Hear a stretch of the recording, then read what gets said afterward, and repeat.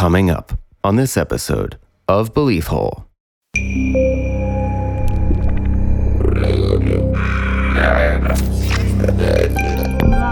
What's interesting to me is that corroboration of the light. And they both felt something had transpired there that was unusual. You know, his recounting of the properties of the light, how it didn't seem to allow shadow.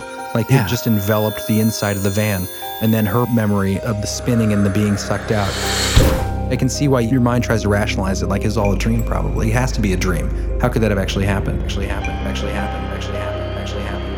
John, you think you were abducted? Like Maybe, but I don't know if I told you this later on, but right in the same ear spot, not directly, but in the ear. Like I would wake up with blood and like, not a lot, just a tiny little prick. Ooh. Yeah, like they altered something. Like near it. Really? And it happened like 4 or 5 times within like a month period. Weird, man. Like a little stream of blood, but then like a poke, like where something was poked. I've heard that with implants before. Oh, good. Are you a star child, John? Star Child.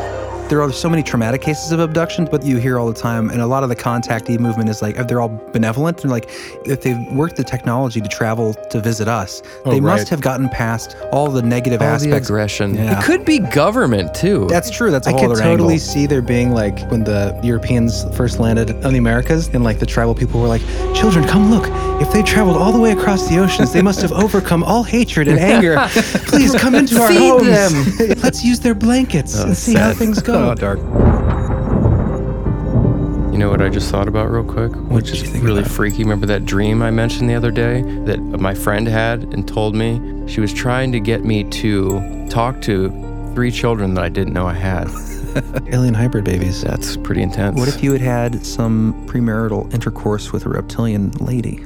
Oh, come on. Premarital. That would suggest that there might have been Well, marriage down at the some road, point. there's probably going to be some sort of reptilian ceremony. I would hope. What?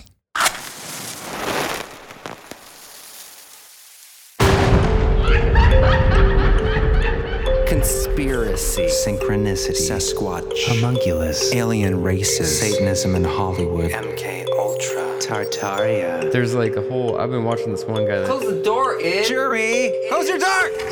what's the, Inner Earth disagreements, Ghost Dad?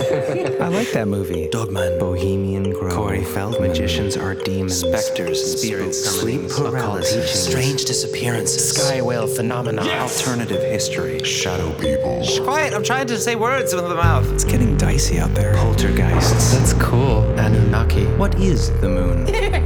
elf towers, I would never talk about it. That's old. Y2K, cover-ups, apocalyptic catastrophe, vampire.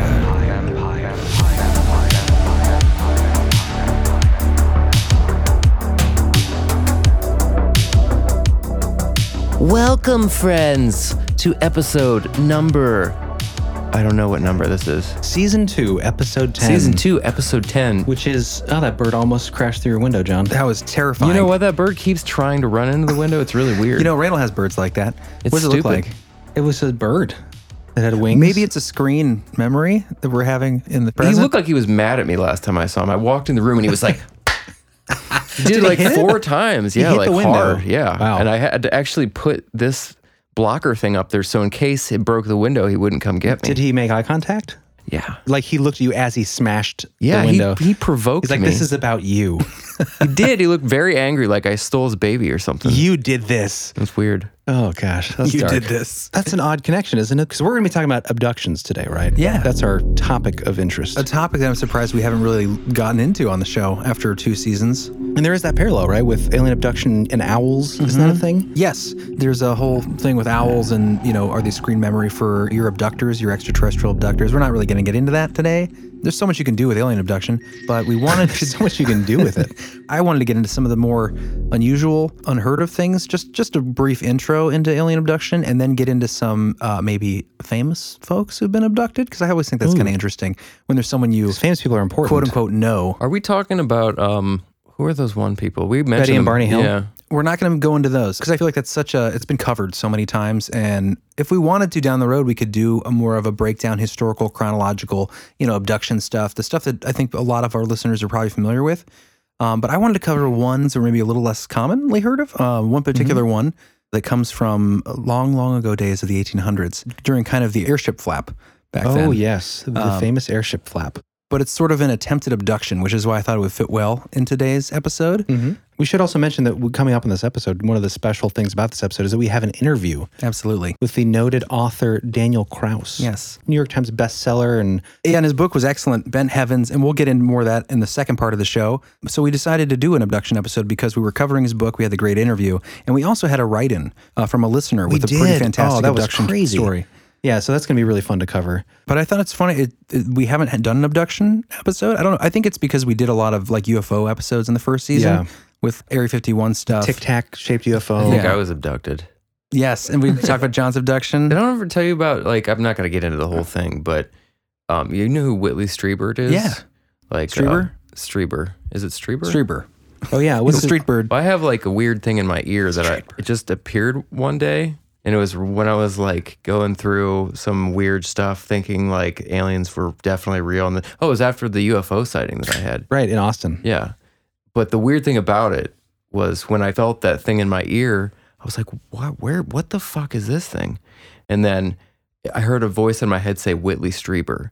And I That's so never bizarre. have heard of him before That's that. so crazy. I looked it up and he's talking about UFO abductions and chip Yeah. technology. Dude, maybe you are on the same ship with Whitley. Maybe you guys get routinely abducted together and he's one of your like buddies, like the buddy system for abductees. Or Whitley has a really good marketing team. Because he's got that book Communion he wrote. They turned Yeah, it but into a how did movie. it get in my head? Yeah. Just randomly. His marketing team works Whitley for the CIA. Strieber or whatever. I typed, it was just like, look Exactly this guy up. what- That was when I started freaking out. I was like, what the hell is going That on is an in my odd life? connection. It's probably because it's such a common name. Yeah, right. Whitley Strieber. Well, it's funny because in the the circles that we run and the topics that we're interested in, we cover. That's a big name, but you Yeah. wouldn't. I mean, you may have maybe subconsciously come across his name, but to know that that's directly connected to Right. implants Yeah. and then Yeah. have that name pop in your head. John wasn't researching UFO abduction and aliens and No. when you're living in I Austin. can't say for sure I'd never heard his name before, but it was so in the back radar of anything that I would, but it was just like Just come out and crystal yeah. clear. It's like, look up this guy. And then That is I guess bizarre, it could man. be it could be like your like a strong sense of the subconscious knowing what Yeah. to suggest to you. Looking at that's Whitley not Strieber. impossible, but it still freaked me out at the Right. time. Like, it just More seemed- likely aliens telling Yeah, you. I that think it's- I think so. I think there was an alien up in the craft, like just looking down through his monitor screen. He had a microphone. Get It's a like, microphone. his friend was like, Wherever Steve, the tell him about Strieber- Whitley. He's Tell like, him about Whitley. There's a chip in your ear, and this is coming directly from our microphones and aliens, and It'd be great if he had told you all that. we're aliens, and we have microphones. And also, when we're going to talk about this a little bit later, but Small Town Monsters Are Friends did this 8-part documentary. Oh, yeah. Called On the Trail of UFOs, and I did all the sound for it. And when I was watching the section on abductions, dude, it was like I was almost like flashback type stuff. Weird. Really? I don't remember. PTSD? It was just during thinking about that time period in my life, and it was just like I felt those same feelings that those UFO people were Yeah. talking about. Well, it's so funny too because you weren't super interested in this stuff at the time, and the funny thing No, is, I've never been interested. the ear. Whitley Strieber. Yeah, His implant was behind his ear. that's where mine is. Yeah, bizarre. That is I don't weird. even want to get it looked at. Is this? Oh, it's still there, Yeah. dude. I have an alien bump on my head. I mean, it could be a growth, but it's like a long, like cylindrical. Mm-hmm. It has Cylindrical. never changed in size and just appeared one day. Weird. Yeah, I have an alien bump on my head, but it's. But if I ever need a job, person that's listening to this, none of this is true. I'm just making it all up. You're afraid people are gonna like blacklist No, you for being I it. don't. It's funny. When I was going through the celebrity accounts, there were so many accounts that were celebrities who had said they'd had abductions, and after getting ridiculed, recanted. So I kept the 3 good ones where they didn't recant. Danny Aykroyd. Oh, Is he he's a in there? great one. I didn't include him because he's abducted? He's seen a lot of craft. Okay. And there was one that went directly over him. The third kind, not But fourth kind. Yeah, I didn't see any quotes about him actually remember being abducted or anything, so I left his Oh, out. But okay. I'd love to have him on sometime. I'm sure he'll come on. Yeah. You would pee your pants. You'd be so I would. nervous. I would be too, but I think you'd be super nervous. I don't think I'd be nervous because I feel like I know him because we grew Oh, up with come him on. a little bit. That makes it even weirder. No. I mean, it depends. I've seen him talk so much that I feel like He's like it an would uncle? be easy to Yeah, interview I'm with sure him. once you started the interview, you'd be fine. Right. Uncle Danny. He feels like. Good old Uncle Dan. Start guys calling not- him Uncle Dan. Do you not care about my alien bump? Go ahead and tell us about your alien I bump. mentioned it like 4 times. It's like You a guys cyst, isn't you it? Carry on. It's No. a fatty cyst. Mom calls it a fatty win. She said Dad had him all over and he got him removed and they opened him up and pus came out. But on mine, come on. But mine is just, it feels kind of like a horn and it's on my Yeah. head, you know? When did it form? I don't know. I don't just found remember it one day? exactly. Blacked out and woke up and it was there like years ago. Now that you're finally starting to get a little bit of a bald spot, a little bit of recession going on, it's starting to peek through like Mount Everest through the clouds. Okay. It's not that big. It's getting there. My hair's not that thinning. But getting there. it does heat up. It does heat up when I work out, which is interesting. Or if I'm really stressed, it gets hot. Does it produce energy? You plug your phone into yeah, it. you could like maybe power your home with it at some point. Like a cell phone charger connected to it from my cell phone. Yeah. Anyways, it's probably just a cool bump that I have. Probably not an alien implant, but I do talk to it. Excuse me? I think about it sometimes. I mean, I don't think emotionally about it, but I feel it's been with me for so long. You talk to it? Sometimes if Come it's like on. hot, I'll say like, "Cool down, bud." Let's not get crazy up there. Maybe I don't really when talk we to get older, you can start putting like coolers on it, like Dad does around his ears. Dude, next time we do a show, I should get mini headphones I can put on my bump. So like we Okay. both are wearing headphones. All right. This is weird. It's very strange. It's a weird Conversation. that not would be that like big. little baby headphones. You can put earmuffs on in the winter when Mr. it gets Potato cold. Head. Yeah, accessorize them. So do you, John, you think you were abducted? Like if you I had don't to, know. if you had to say, because there was a point I in time had where to you say thought you would. I don't know. Yeah. I don't think it's impossible. I don't know. I wouldn't, say for sure no. Yeah. It would have happened. You're thinking if it did, it would have been maybe that night yeah. where you saw the triangular shape. Maybe, or maybe that was like what started. But I don't know if I told you this later on, which is part of what this clip is going to be about later, somewhat. But right in the same ear spot, not directly, but in the ear, like I would wake up with blood and like, not a lot, Okay. just a tiny little prick, Ooh, Yeah. Like they altered something. like near it. Yeah. And this was in the last year or two. really? You're being activated again. And it happened like 4 or 5 times within like a month period. Well, like, are we talking like a little stream of blood or just a dot or what are we like talking? a little stream of blood, but then like a poke, like where something was poked. Weird. I've Yeah. heard that with implants before. There would Oh, be good. like a little bit of a bleed the following morning, especially if it's after a recent abduction, whether it was implanted then All or. right, let's forget Are about you a this. star child, John? Are you gifted to What us if he's a to save the hybrid? world? He might be a hybrid. I don't know if we're going to get to it. You are taller than us. I have an article on sexy hybrids, these girls who claim that they're hybrids, and they talk about their sexual experiences with reptilians. I don't know if we're going to have time for that. Here we go. But maybe in the Patreon. Well, we'll see. I'm feeling weird. Feeling weird. All right. Well, all if right. I am an abductee, then I turned out okay. You're hanging in there. You're working. Yeah. You're working for them. They better be good then, because I've refused to work with bad things. Yeah. What if you were like a reptile hybrid?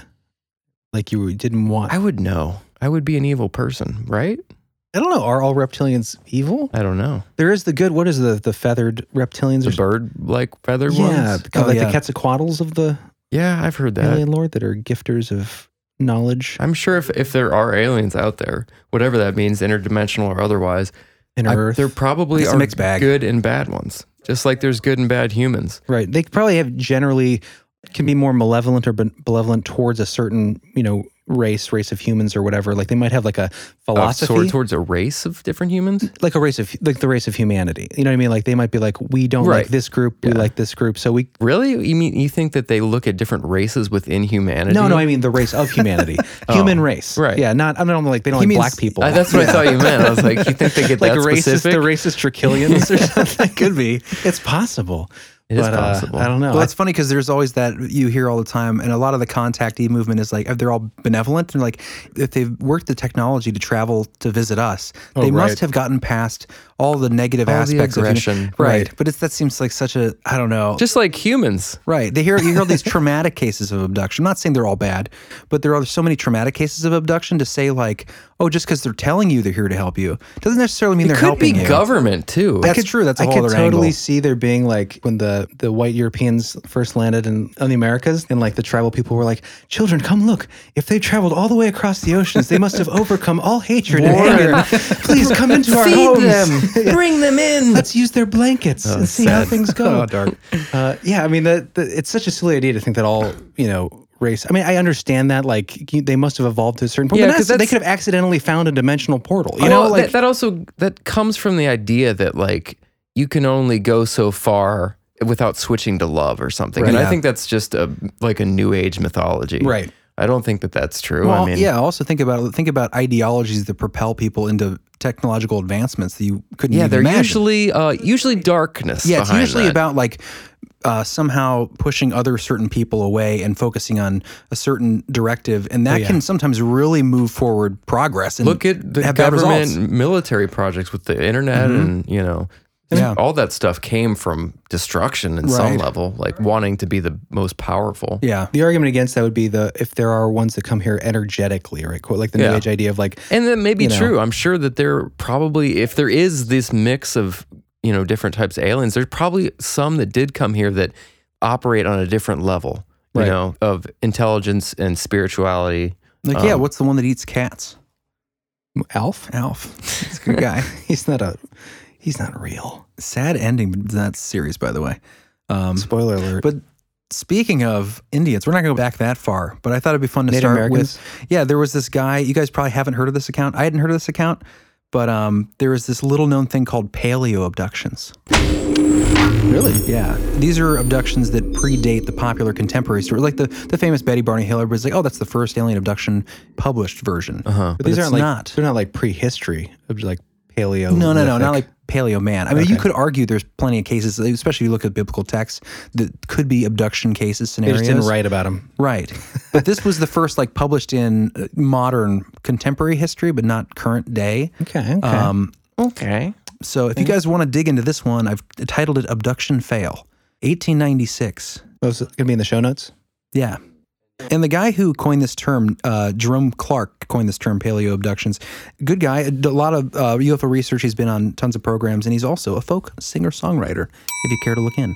All right, that's He's enough a on good that. guy. He's a folk singer songwriter, really. I was All wondering right. if it was related to Gary Shut Clark, up. but I don't think so. Shut your mouth. Okay.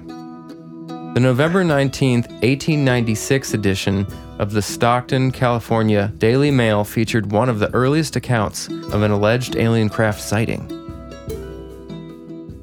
Colonel H.G. Shaw claimed that while driving his buggy through the countryside near Stockton, he came across what appeared to be a landed spacecraft. Shaw described it as having a metallic surface which was completely featureless apart from a rudder and pointed ends. He estimated a diameter of 25 feet and said the vessel was around 150 feet in total length.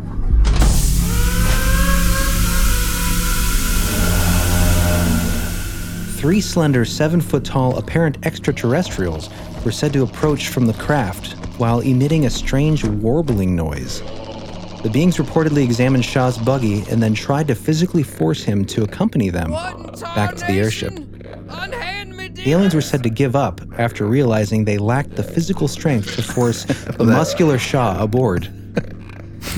Really? Well, I shouldn't say muscular, but it's a weird thing. They supposedly fled back to their ship, which lifted off the ground and sped out of sight. Shaw believed that the beings were Martians sent to kidnap an Earthling for unknowable and potentially nefarious purposes. This has been seen by some as an early attempt at alien abduction.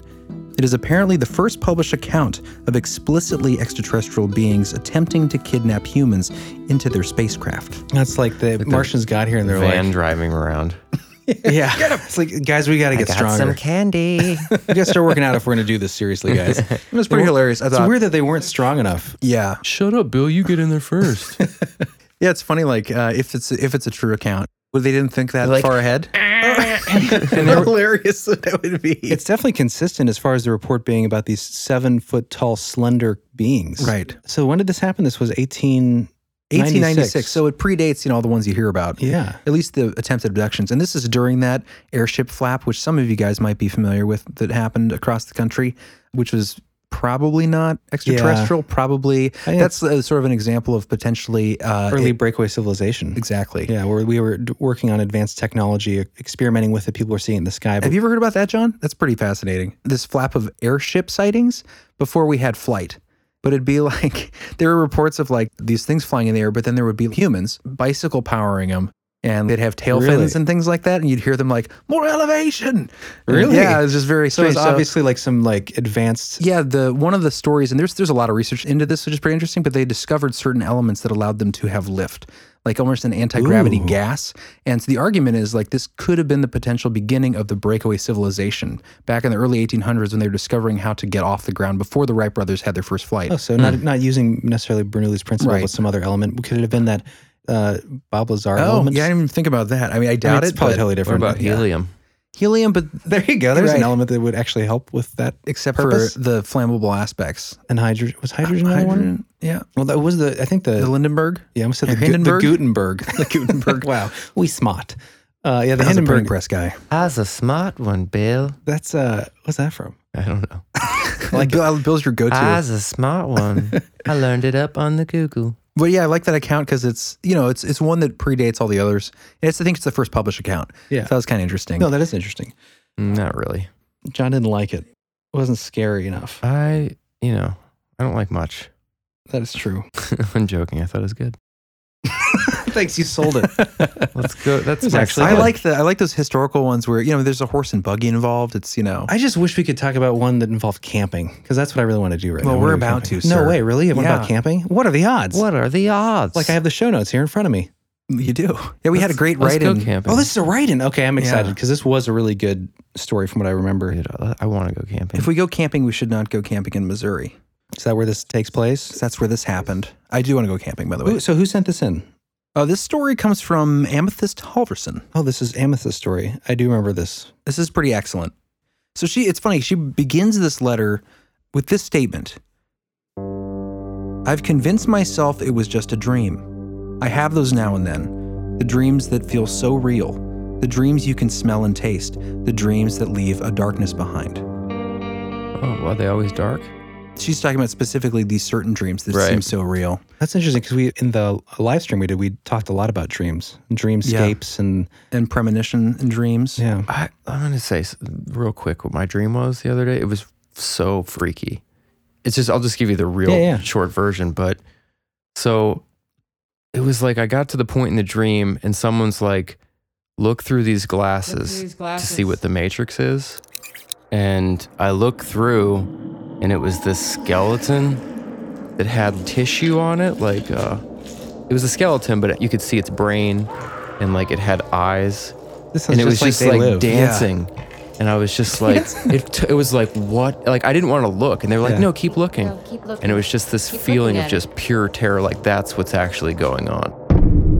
That's very bizarre, man. It sounds just like they live. Yeah. Remember that with Mhm, Ryder Roddy yeah. Piper? Because he looks through the glasses and then he sees these kind of zombie-like They did skeletons. look like that. It's weird. It's weird because I was just editing a clip with that last night. Weird. That's bizarre. But they kept trying to make me look, and I was just, it felt like I just wanted to run away. you Yeah. know? And then it like zapped me and like paralyzed me. you think they were who was trying to make you look? I don't remember. I just remember like, say, go look through that. Look That's through what's that. happening. That's I was what's like, going no. on. No, I don't want that The much Matrix. information. Yeah, it was very much like that. That reminds me, speaking of, leaving your body, alien abduction, that sort of stuff.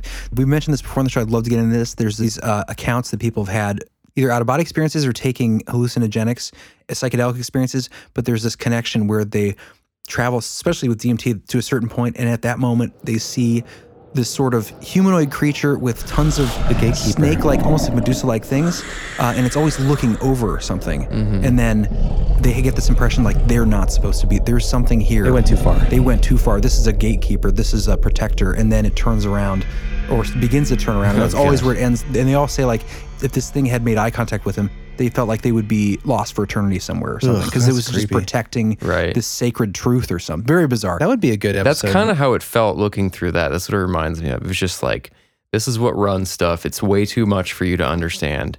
It's There's no not- going back once you Yeah, look. it's just like, yeah. It was just, Take the red pill. all right, well, let's read the blue pill. story What do you now. get for being a hybrid, John? I know. You get deep looks in this information. All right, so yeah, let's get back into Amethyst's story here. Yeah, take it away, John. My boyfriend Michael and I bought a house in January of 2016. I was 25 years old and had worked so hard to close on a little cracker box in Kansas City, Missouri. After the long hassles of moving and getting settled, we organized a camping trip in August. We have 2 dogs and enjoy spending time in the forest. We invited my sister and her 2 dogs to come along. I found a campground about a 45-minute drive away at Fleming Park in Lee's Summit, Missouri. The day came in the middle of the week. I packed up my POS of a minivan and headed out.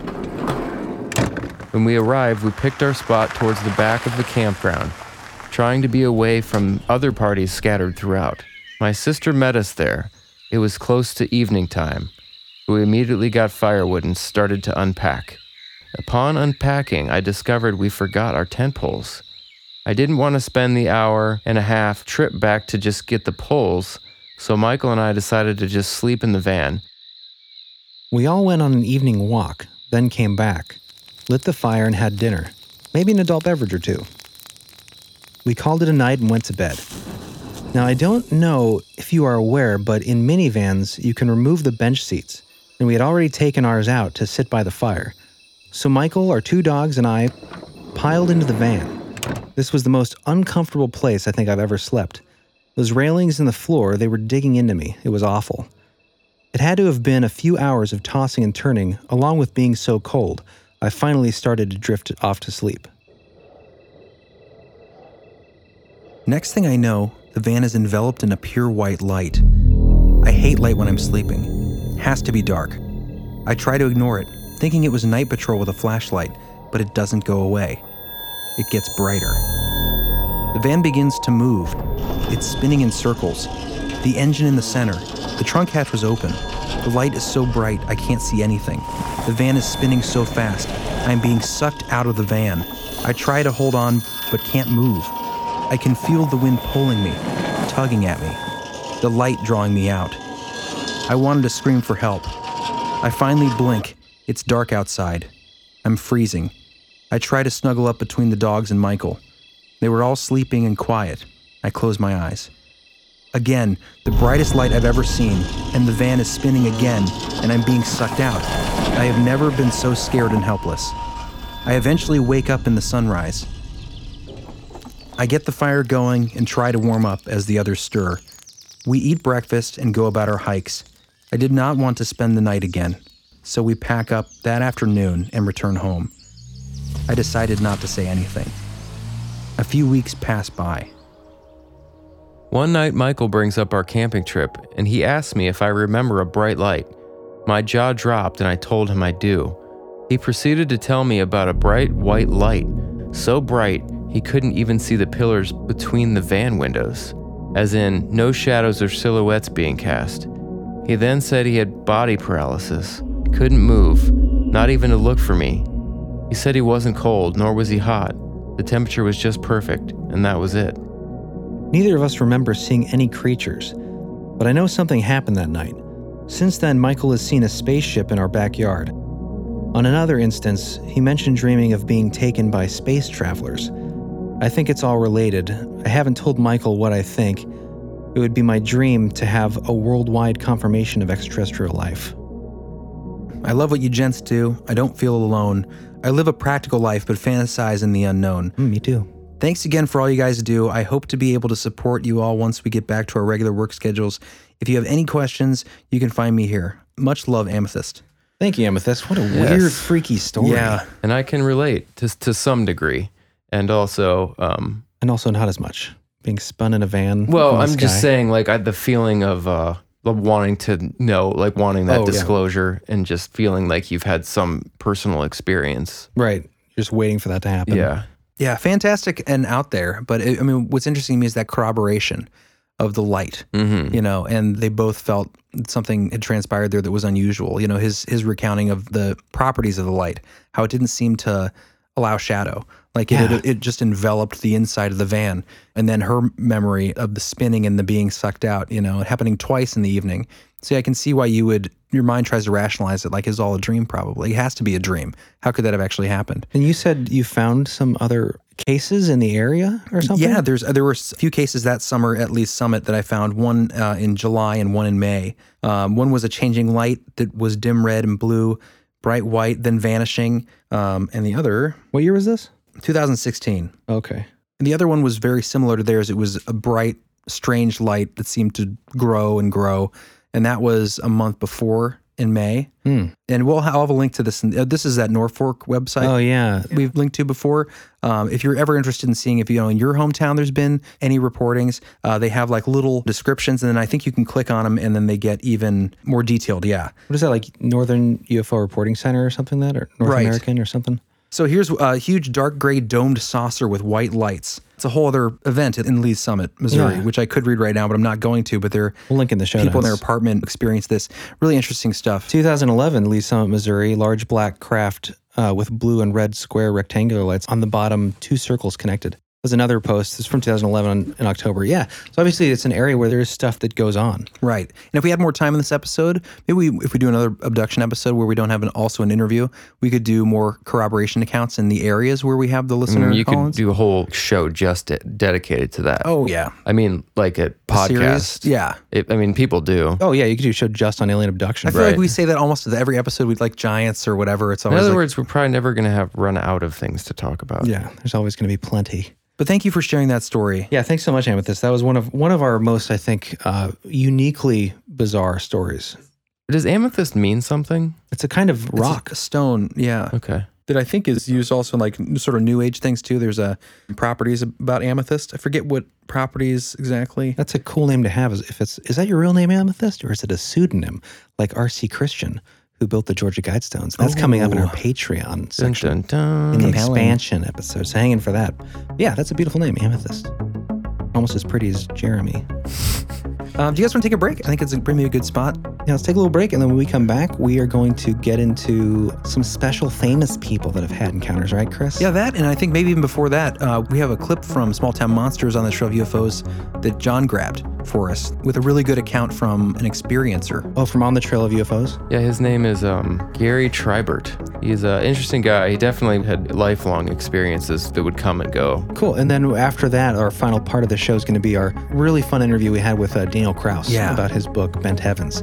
So stick around for that, guys, and we will see you after the break.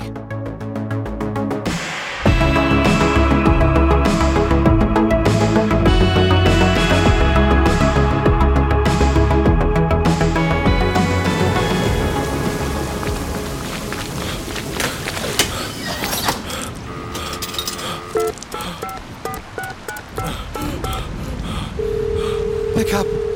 Pick up! Pick up! Hi. Thanks for calling the Believe Hole thank hotline. God. Got a spooky story? I do! It's all real! They're outside No right... one's available to take your call, but you can leave What? your story at the sound of What? the tone. No! Thanks for calling. They're outside right now! Have a spooky They're day. outside! No!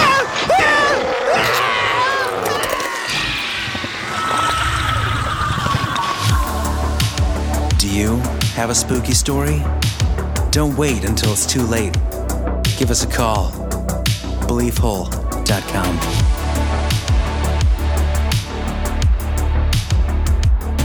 We are back, everyone. Thank you for coming back and being with us in this time of great excitement. Well This said. time of great excitement. I'm excited. I'm excited for this clip, John, from the Small Town Monsters crew. Yeah, you guys definitely should check this out. It's on Amazon, Yep. I believe. Well worth your money. Yes, for sure. Amazon Video. I think isn't that called Amazon Prime? I use it. I just assumed it was It called doesn't Prime. matter. It's on Amazon and it's awesome. You guys should check it out. Yeah, it's an 8-part series on interactions with UFOs over the last 100 years or so. Interviewing eyewitness accounts. Some accounts I don't think have been heard before. At least these tellings of them. Yeah. And I did all the sound work on it, so it's it's going to be dope. Yeah, and you guys have heard us talk about Small Town Monsters before. Their stuff's always great, so definitely check out. Good people, good content, good information. They are local. They are our neighbors. That's Yeah. right. They're right down the street. Oddly local. They live in Dogman territory. Mm-hmm. Pretty close, yeah. Near the Silver Creek area. All right, gents. This is this guy's name is Gary Tribert, I'm guessing. He's definitely one of the more compelling experiencers in the abductee portion of the episodes. So I just took a little bit of a snippet from this and sit back, fluff your pillow, enjoy this for you. For you. We lived by a quarry, so there was like a mountaintop at the end of my road. This is when he was And young. I saw a craft there in the daytime when I was a little boy. You know, my whole childhood growing up, I had these experiences, and I saw this craft over the trap rock, and I told my father at one point, and we walked up there. He took me by the hand and walked up the road, and he sent me back home because I couldn't climb up the mountain. And I don't know what he was going up there for, really. I guess he saw it too.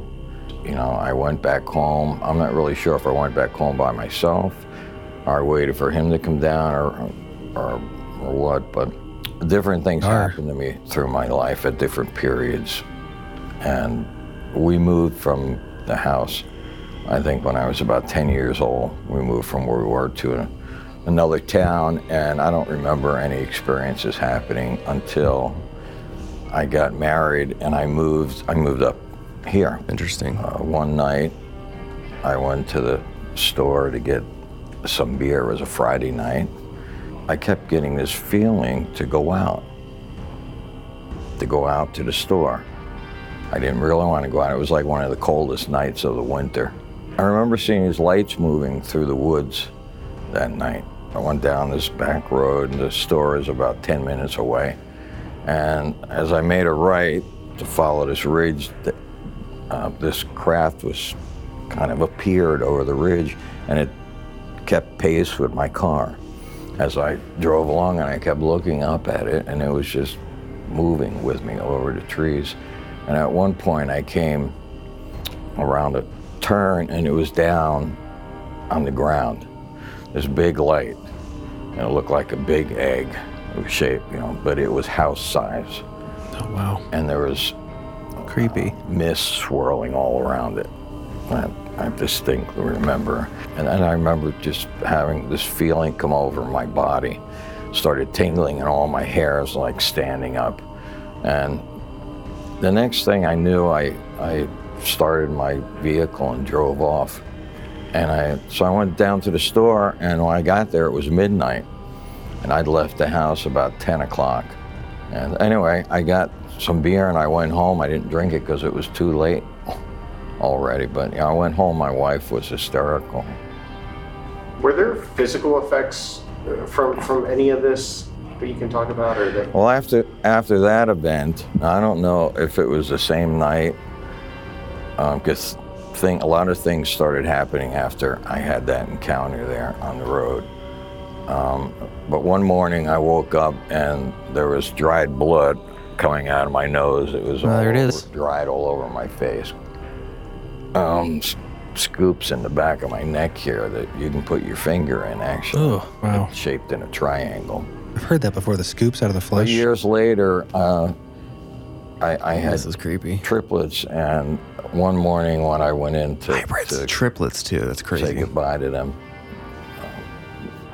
they all had blood coming out of their nose. You know, they were sleeping, but all of them had blood dried on their face coming out of their nose, like what had happened to me as an adult. But that's ridiculous. He was like almost crying right there. You could tell he was really choked up about it. Generational. That's what I was going to ask when you said it's been happening his whole life. Is a lot of times when they're lifelong abductees, allegedly, there is this carry on through the generations. Yeah, the generational I'm sure it has to connection. do with genetics. Like if they're studying them, you know, for genetic purposes. It's funny because when it comes to like fertility, you know, reproduction, whenever you're more likely to have triplets, twins, quadruplets when you are using certain fertility treatments, you know, like that's a common thing. You know what I just thought about real quick? What did you think really about? Freaky. Remember that dream I mentioned the other day that my friend had and told me? About she got your in babies. touch with it? What if those babies are half alien? Okay, you need to back up. You need to explain because people weren't on the live stream. Oh, that's true. You told on the live stream.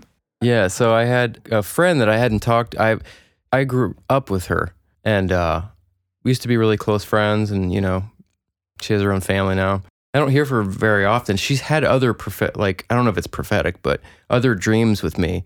Every once in a while, she'll text me like, "I had this really like vivid dream of you," and she said that she said it was a good dream, but she was trying to get me to talk to 3 children that I didn't know I had. Dude, that's weird because when you were describing the dream, you were thinking like that obviously doesn't make sense because you know you'd know if you had kids. I would know you if know? I had. I mean, I haven't lived That's a like crazy the only example where you wouldn't know is if you were abducted by aliens. And your seed was put into that's freaky. Alien babies, alien hybrid babies. That's pretty intense. What if you had some premarital intercourse with a reptilian lady? Oh, come on. Premarital. That would suggest that there might have been marriage down at the some road. point. There's probably going to be some sort of reptilian ceremony. I would hope. What? No, that's weird. That is bizarre. Yeah. Especially with all the synchronicity that seems to be happening. Yeah. Well, that would be a very, I don't know if I would ever know, but. Yeah. Well, hopefully you get to find out. It's all someday. tied together, man. You've got 3 alien kids. It just reminds me so much of those experiences with people. Like if you look at a lot of abduction cases. They want my superiorly genetic sperm. That's what it is. Yes. Wow. This guy's he's just so cool. We're going to make copies of him. No, but you have those cases where they wake up and actually there was a really good movie, dude. John, I don't know if you watched this movie. I know there aren't a lot of great movies out there these days, but there was a movie, I think it was with Annie from Community. The character. Oh, it was excellent, yeah. I forget who the actress is and what the name of the movie is. We'll link in the show notes, but essentially it's about this girl. You don't know if she's going crazy, kind of losing it, because I think maybe her mom had issues, like mental issues. But the whole time you're not sure if she's actually being abducted by something or if she's just kind of imagining it, but it's really well done. And at one point she just sees a guy crossing the street in front of the store she works at. And it's kind of like a quirky, weird film, independent. But this guy walks in front of the store and then she's like, that's the guy. Where do I know him from? And it turns out she knew him from, spoiler alert, the guy next to her on the craft during the abduction. Yeah, it's called Horse Girl. Horse It's Girl. awesome, yeah. Dude, it's really good. I think it's on Netflix. One of the Pretty better, sure. odd, kind of offbeat movies. I've heard of experiences like that where they've met on the craft and then somehow they came across. That's what I'm saying, man. life. Whitley Strieber's on your ship, dude. You guys are ship partners. I feel like So that's funny. what's going on. He's like, hi, I'm Whitley Strieber. I wrote Communion, starring Christopher Walken. Watkins? Or what? He's like, Christopher Watkins. What's his What name? brings you Walken. here? Oh, Plural. what brings you here to the ship? What's a plural form of Christopher Walken? Christopher Walkens. That's It's a hilarious. gaggle of Walkens. All right. Should we get back to it? Yeah. All right. So what's our last bit here? We got some celebrity UFO. Yeah, I thought this was abductions? just fun anecdotal. Let's be real quick. Let's have fun. Let's have a little fun. It's about time with this Yeah. crazy world we're in. Yeah. I always like to see who that the world knows. You know, people that might be well known have had experiences. You know, it doesn't necessarily Dennis validate. Kucinich. The King of Pop? Elvis, yeah, Well, Michael Jackson the was the original king of King of pop. Pop. The original. I thought he was the king of rock and roll. I guess he'd be just the king. He was the king. He was the Yeah. king. Yeah. So let's start with Elvis. He was pre-pop. You want to read the Elvis guy? Oh, yeah, of course.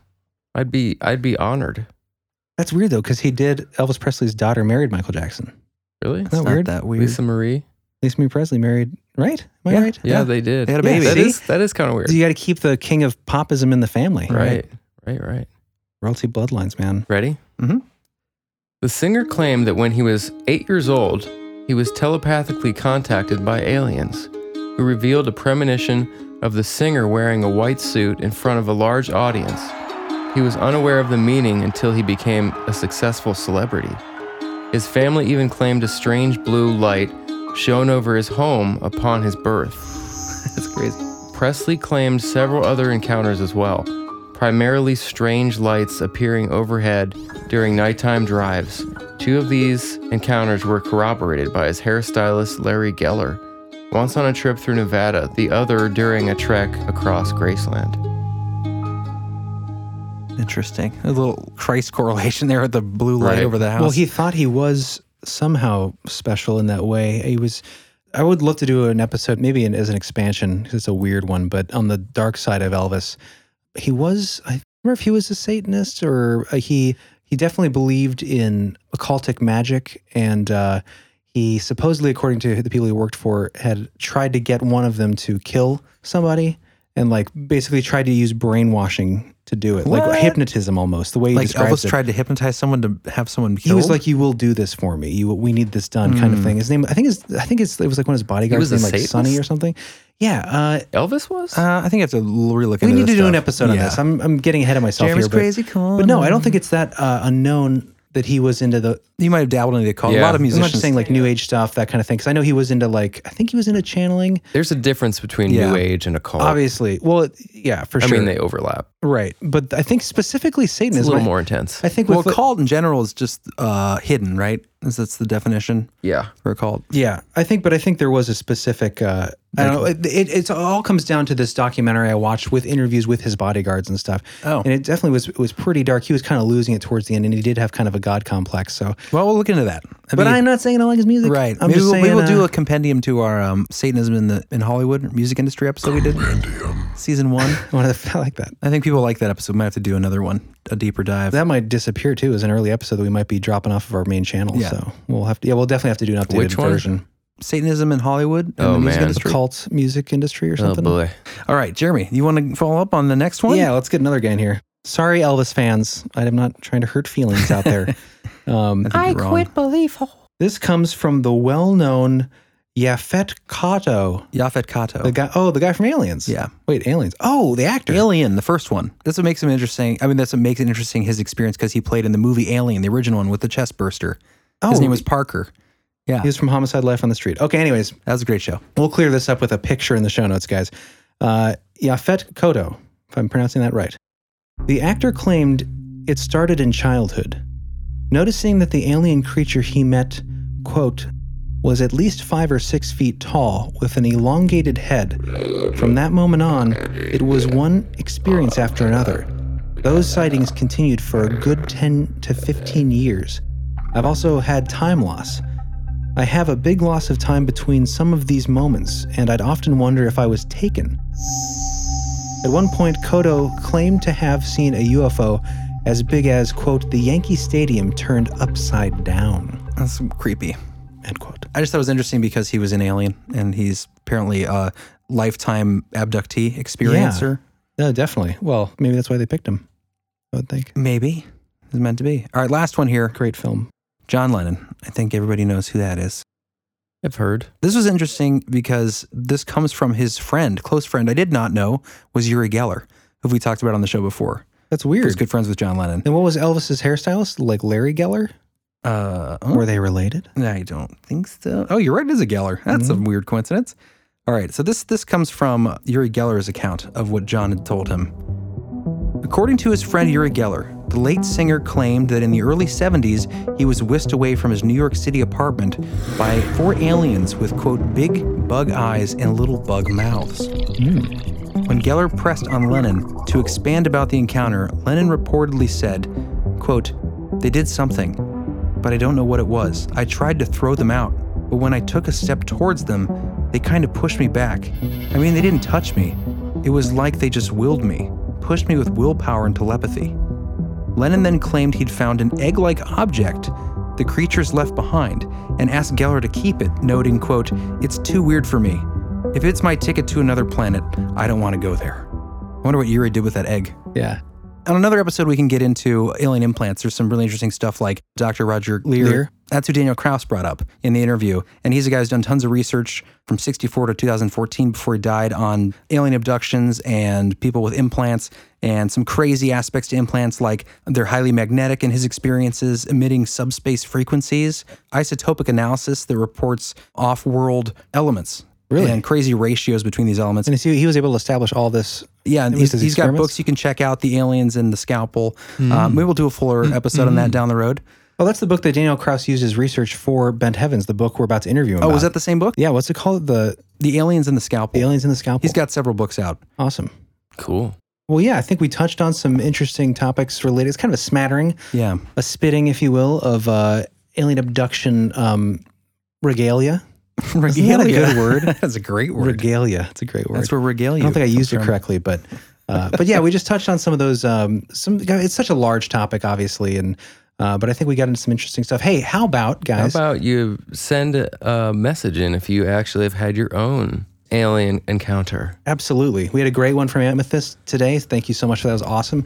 Guys, send them in to us. You can go to beliefhole.com. Contact us there. You can contact us, brothers@beliefhole.com. Any way you want to, you can find us. We're on the internet. So if you really are feeling confident, you can record on your phone the actual encounter and then send it to our email. Right, or computer or whatever you got. Yeah, just send us a recording, guys. But if you're shy, you can write in. Just try to write it so it's compelling. Yeah, feel free to add a good amount of detail so we can really get a full understanding of your story and where you're coming from. But we love your guys' write-ins. It really helps color our show and our perspectives Yeah. on these kinds of phenomena. And we'll definitely do a bigger episode on abductions. There's a lot of fun stuff to get into, a lot of interesting stuff. A lot of Fun may be the wrong word. This is a serious subject Yeah, for a lot of it is people. a serious too. We should subject. note that. It's fun because it's compelling, It's I guess. mysterious and interesting. Yeah. It's fun in that way, but it is serious. There are people that really get messed up Right. from this stuff. PTSD Yeah. experiences. It happens a lot. Yeah. And at least that's what, Well, this is one of those seems. things. It's one of those mysteries where, like, I remember being little and our friend Brian would come over and we would spend hours at night in the cornfield behind our parents' house, just shining flashlights in the sky, hoping Right. to attract some craft to pick us up. Really, that's smart. But when you're young, It's like intergalactic hitchhiking. right, that'd be fun. Or intergalactic bee's nest poking.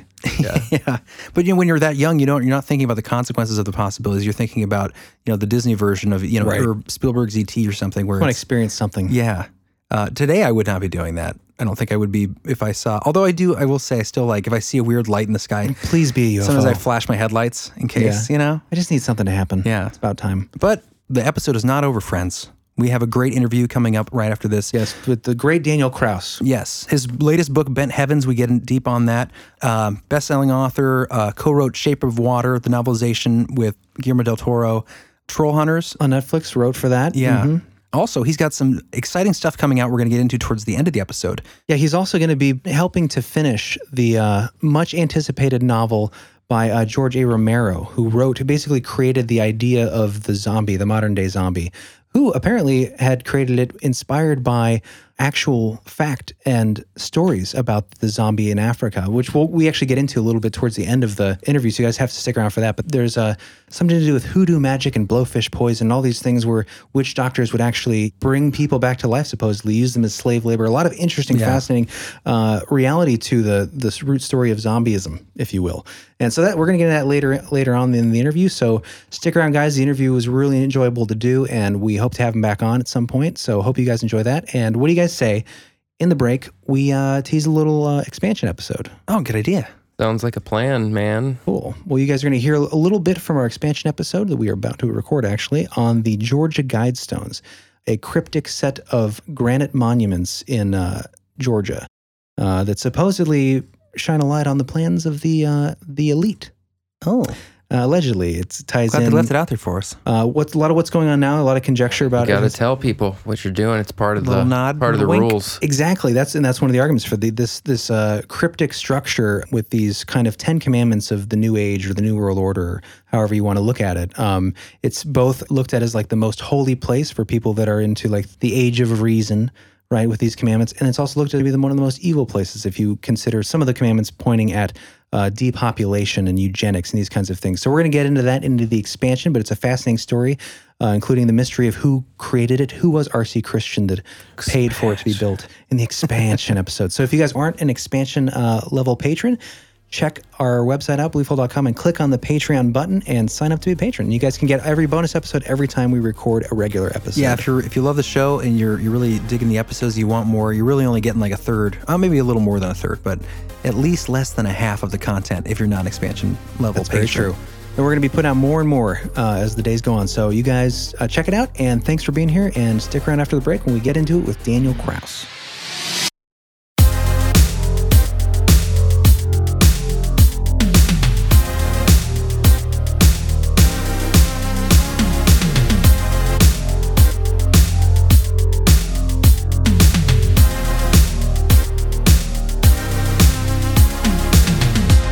Belief Hole Expansion Episode Georgia Guidestones.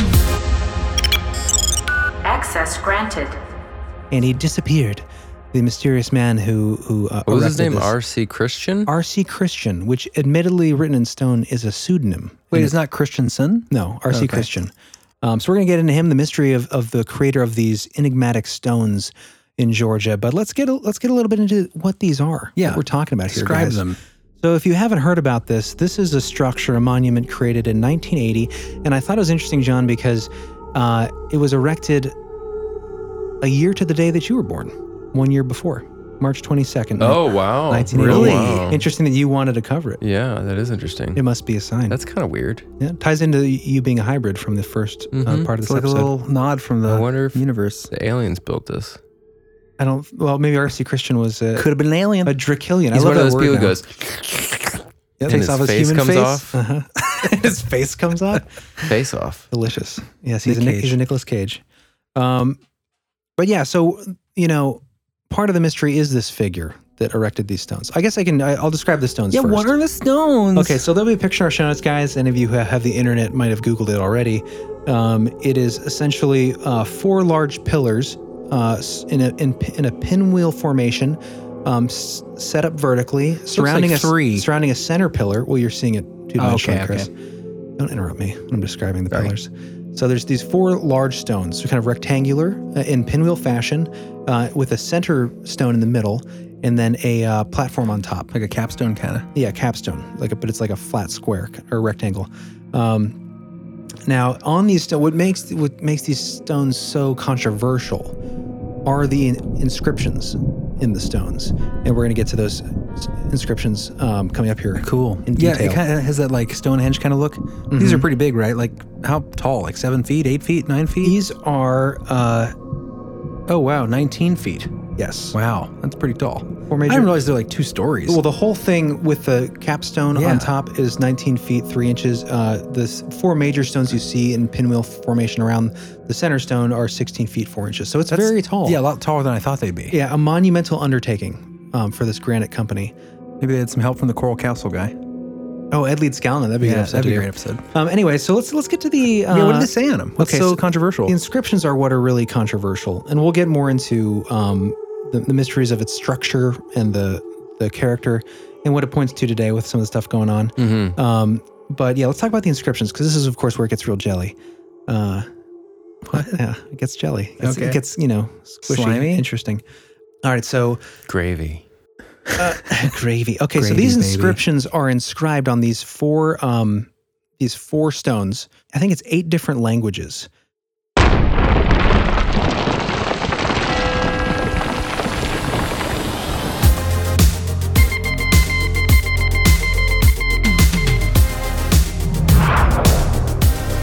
Oh, yes.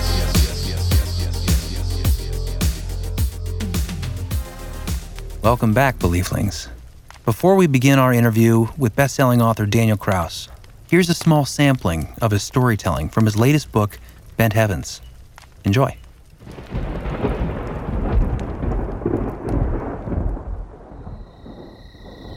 The alien was roughly 5 feet tall and humanoid. You could wrap a hand around its tiny tube of a neck, which somehow supported a spherical head almost reptilian in its lack of a forehead. 2 eyes as large as baseballs protruded from the shallow sockets and jerked in independent directions. The irises were of such crystalline blue that Liv had to force herself to look at the tiny nostril notches and mousehole ears. The being continued to chirp, though its mouth was no beak. It was a lathered, gnashing turmoil of wet palate and too much bone. The teeth were jumbled, askew, jutting at odd angles. What this mess of teeth might be able to chew was impossible to say. "Let's go," Liv pleaded. "It's not getting up," Doug whispered. "It's hurt." How else, Liv had to admit, could you interpret the thing's writhing? Its chest, no wider than that of a child's, beat up and down under a set of exoskeletal ribs. What looked like a heart, a throbbing brown bag, was tucked beneath the sternum, as vulnerable as an unpunctured egg yolk. Farther down, Liv saw purple lungs inflate and deflate in fright. The ribs weren't the only exposed bones. Yellow knobs crested from the flesh at the elbows, knees, knuckles, and shoulders. From the scapulas dangled 2 scrawny arms, the armpits webbed with veined membranes. The arms ended in thick, 3-fingered hands, the left of which was squeezed shut, tight as a rock. "There's zip ties," Doug said, "on the bench right beside it." Doug, no. Doug licked his lips, emboldened himself with urgent mutters, then crept forward. The alien's huge eyes twitched. Its heart flexed harder. Doug darted and snatched a handful of black plastic ties. The thing chirped and drew back against the wall, but its cycling legs couldn't find purchase in the tangle of tarp. We hope you enjoyed this reading from Bent Heavens by Daniel Kraus. The find out where you can get a copy of his book, check out the link in the show notes. Or you can visit danielkraus.com. And now for our interview with master storyteller Daniel Kraus.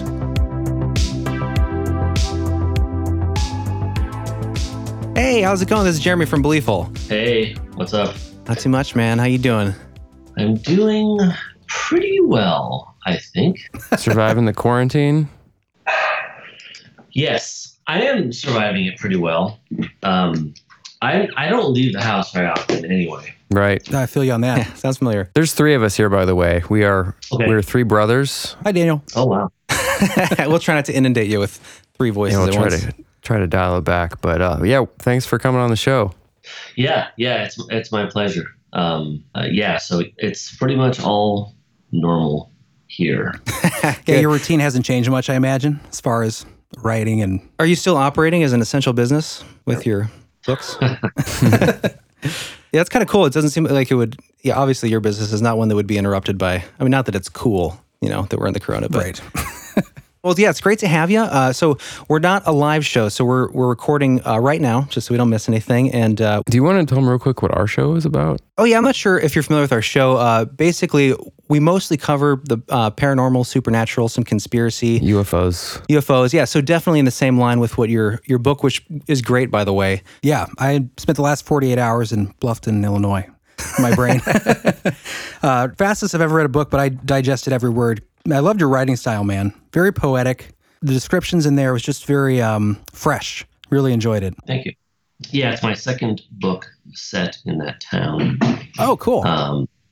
And sort of my third. There's, I kind of consider Ben Heavens the third book in an unofficial trilogy that all takes place in that town, which is in Iowa, not Illinois. Oh, my bad. Sorry. So it's it's one of them states in the middle. So it's Rodders, Scowler, and then Ben Heavens are all set around that town. Oh, that's interesting. Are there any... So Chris has read the book. I haven't got to read it yet. We just have the one copy, and I'm a big procrastinator. But I watched some interviews, and so yeah, I'm interested. I did not know it was the third book in a trilogy. Are there aspects, kind of connective threads or characters that overlap? Yes, but it's not. It's more along the sort of gentle reference variety. Right. There's not really shared characters. It's more locational. So sort of like the same universe in a way, but not overlapping characters. Exactly. Cool. There may be the occasional sort of hooded reference to another character, but usually not by name. Now you're from Iowa, right? Right. Is this the town that you were raised in, or is this inspired by the town, or? It's certainly inspired by it. My town was a little bit stranger. I grew up in Fairfield, Iowa, which is a really peculiar town. It's the home of the Maharishi University of Management, which is, you often see David Lynch sort of talking about his transcendental meditation foundations and stuff like that. That's all based in Fairfield, Iowa. So it's a heavily... It was a weird place to grow up. So half the town is just small town Iowans, farmers and whatnot, and the other half is meditators from all over the world. Wow. And there's in the center of town, there's these 2 giant golden domes where every day people will, I think it was at 5 o'clock, but I'm not sure, people will stream out of their homes with pillows to go meditate together in these giant domes. That is odd. Interesting. Weird. Yeah, I don't think, when I think of Iowa, I don't think the state of transcendental meditation. Yeah, it is. Interesting. They chose that location because it was, healthy. It was sort of away from the city and away from the smog. Right. And so Bloughton is sort of Fairfield minus the meditation half. Right. Yeah. Yeah, that could take his stories in a whole different direction, I would imagine. Yeah. Yeah, interesting. It's kind of growing up in 2 worlds at the same time, as far as there's sort of a surreal aspect to your hometown then. That's interesting. It is very surreal, and it's got good points and bad points. Generally, I think it's a positive. It was a very multicultural place to grow up, which is unusual for a small town in Iowa. Right. It had, I think when I was growing up, especially when I was little, there was definitely a lot of tension. I think there was, I would hear of sort of outsiders, S.E. Hinton style rumbles between the townies who were the ordinary Iowans and the Ruse, which was short for Guru. And so you had these two factions, the Townies and the Ruse. And really by the time I was in high school or college, it kind of, generally smoothed over, and eventually Fairfield had their first Rue mayor. And the Ruse, by the way, sort of reclaimed the word Rue. Like they sort of embraced it after a while. So it was like a derisive term. Right. Oh, really? Okay. Our own derisive term sort of for a while, but then they sort of embraced it. Interesting. Yeah, I'd never heard that as like a slur. I think kangaroo, well, probably reference to guru. Obviously, yeah. We're from Ohio, small town in Ohio, so very small town. Not a lot of gurus here, so I'd never heard that particular expletive. But yeah, that's interesting. It sounds a lot like. Have you seen the documentary Wild Country? Wild Country, I think. I think I have. It's some of those Netflix documentaries are sort of blurred in my head. Yeah. They pump them out. Yeah. Yeah, it sounds very similar as far as the, small town yes. and then the introduction of it. Very similar, minus all the guns. Right. Well, that's good. Well, okay, so speaking of your hometown, since our show is primarily based around kind of the reality or the potential reality of these kinds of subjects. Obviously, like we grew up watching, Spielberg and reading Stephen King, and movies like Ghostbusters and all that kind of stuff inspired us in the direction to look at this topic in kind of a more practical sense, or just the curious kind of open-minded look at a potential reality. And so anytime I watch a movie that's fiction, I always wonder, I guess I would put this question to you, like, is this kind of sci-fi fantasy genre a literary device for you to explore ideas, or do you have kind of an interest in a potential underlying reality to the phenomenon? I think in this case, it's a way to express certain ideas. Right. This book, Bent Heavens, came more out of wanting to tell a certain kind of story and then using sort of the tropes or mores of science fiction and alien ideas and culture sort of to wrap around that. Mostly to get an effect of sort of the idea of there being an other, right. So it was more about that, trying to establish something that could be a foreign presence. Right. Yeah, that came through well, I thought, in your book. What I loved about your book, Bent Heavens, was that I read science fiction and horror, but what I loved about this was you're not hit over the head with the science fiction tropes and those sorts of things and the motifs. It's not constant throughout. Even in the writing, when there's description, metaphor related to, like, I think there's one line about she runs out of the shed, the workshop that becomes who sort runs of the out? armory. I'm sorry. Does that Liv? Yeah, I guess we haven't set up the story yet. Do you want to set up the story and we can talk more about the book? Because I got some things I would like to discuss about the messaging that I thought was great. Yeah, I could talk briefly about it. It's about a high school age student, a girl named Liv, and her friend, sort of her old friend, Doug. And Liv's father once disappeared for a few days, and she's a high school teacher, and came back, sort of jabbering and naked in the town square, saying that he had been abducted by aliens. And then, of course, no one believed him. And then he disappears again, this time for good.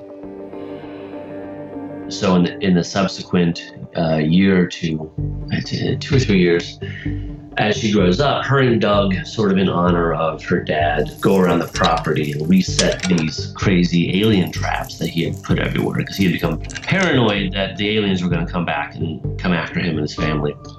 So in the woods around their sort of country house, he built all these crazy traps.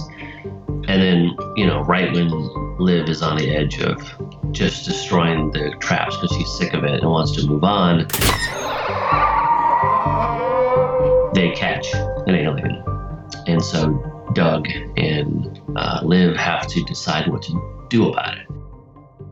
And they sort of decide to torture it, to sort of get information about what happened to the dad. So they kind of take the darkest route possible. And the book is sort of, about why someone would do that and the sort of intellectual and emotional and mental contortions they would go through to find that an acceptable route. Right. Yeah. And I think, it's fascinating the concepts that you address in the book, like the trap. you have the literal traps that her dad created, and then there's, the traps that Liv finds herself in, both of her own creation and just her past, with Doug. And I don't want to get too many spoilers away, but the arcs of the characters, a lot of surprising turns, really makes you wonder about motive. Right. And about, the good intentions and sometimes the dark results of good intentions, the unexpected results when you think you're doing the right thing. It was a really great read, I think, that had the wonderful science fiction, backdrop, but it was really more, in my opinion, a study of human nature, which I thought was really fun to read. Right. And that's kind of all my books sort of focus on that, whether they sort of feel like sci-fi or horror or fantasy. Really, I tend to use those as sort of genre feints in some ways, so that you kind of feel like, The Shape of Water is a good example. So you sort of think, okay, this is a monster movie about the creature from the Black Lagoon type thing, but really that's kind of a feint. It's a misdirect. Right. It's really about something else. So that's kind of almost what I base my career on, is sort of using genre as I don't want to say trick, because it's much more effective than that. I love these genres. But sort of to use the tropes that you expect to see and twist them. Well, that's what I think makes it such a good story. It's what keeps, I think, it in the mind of the reader for weeks and months, years later, is when you have this sort of messages and those sort of, you're instilling those sort of concepts and the questions about those concepts within that backdrop. Right, and about people, not just a monster story. Right, and the characters, I gotta say, I love the dialogue. I laughed out loud several times. I heard it. It was very genuine dialogue. A lot of times, and especially I think in fantasy, sci-fi drama, there's a lot of heavy-handed dialogue, sometimes disingenuous. With yours, it felt very natural, very human, and I think that gave it some wit that I don't usually find in a lot of the sci-fi novels that I read. Yeah, well, I mean, generally, with maybe one exception, all of my books are really grounded in day-to-day reality. So I can't. Who knows? I mean, I like to stretch out. So maybe one day I'll write something that's sort of high fantasy or something. Right. But I tend to want us to be very realistic.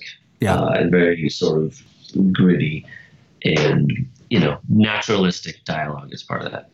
Oh, yeah, there was an interesting point. Chris, you were telling me about the part in Bent Heavens, the description of the alien. Is that what it was? There was something that you mentioned about the traps that sounded... one thing I loved about the armory, which is, the shed that Liv's dad, when he gets back, Lee Fleming, from his abduction experience, I don't want to give too much away, but when he gets back and he kind of converts his shed, this was an English professor that goes and comes back and starts getting books that teach him how to build medieval weapons and traps, all of natural resources. And what I loved about that, I was having these flashes to, I don't know if you've seen the film Evil Dead or not, but the character of Ash. Oh, of course. That sort of that montage, naming of the weapons, that's sort of giving them power. That's sort of I love that aspect of it. It just, the book has a lot of dark and really important elements and concepts to it, but there's also a lot of vivid, almost sort of fun adventure mixed in, which is what keeps you going, I think, while you're reading. I just really enjoyed that aspect of it. Yeah, the naming of the weapons was important to me. I learned sort of early on in my career that there's something really powerful about proper nouns. Yeah. I've got this book, Rotters, which is my second book, that's about this sort of underground network of modern-day grave robbers. Right, yeah. That exists beneath our feet, essentially. We don't know about them. Ooh, that's interesting. And I came up with this concept at the beginning of that where they were sort of like knights. And instead of swords, they had shovels. And they named their shovels. So everyone has... So as soon as I came up with that, it really brought certain things alive. It really specified things, and it made... when people name things, you kind of understand what they mean to them. Right. Or what they want them to mean, or what they want... how they wanted to reflect upon them.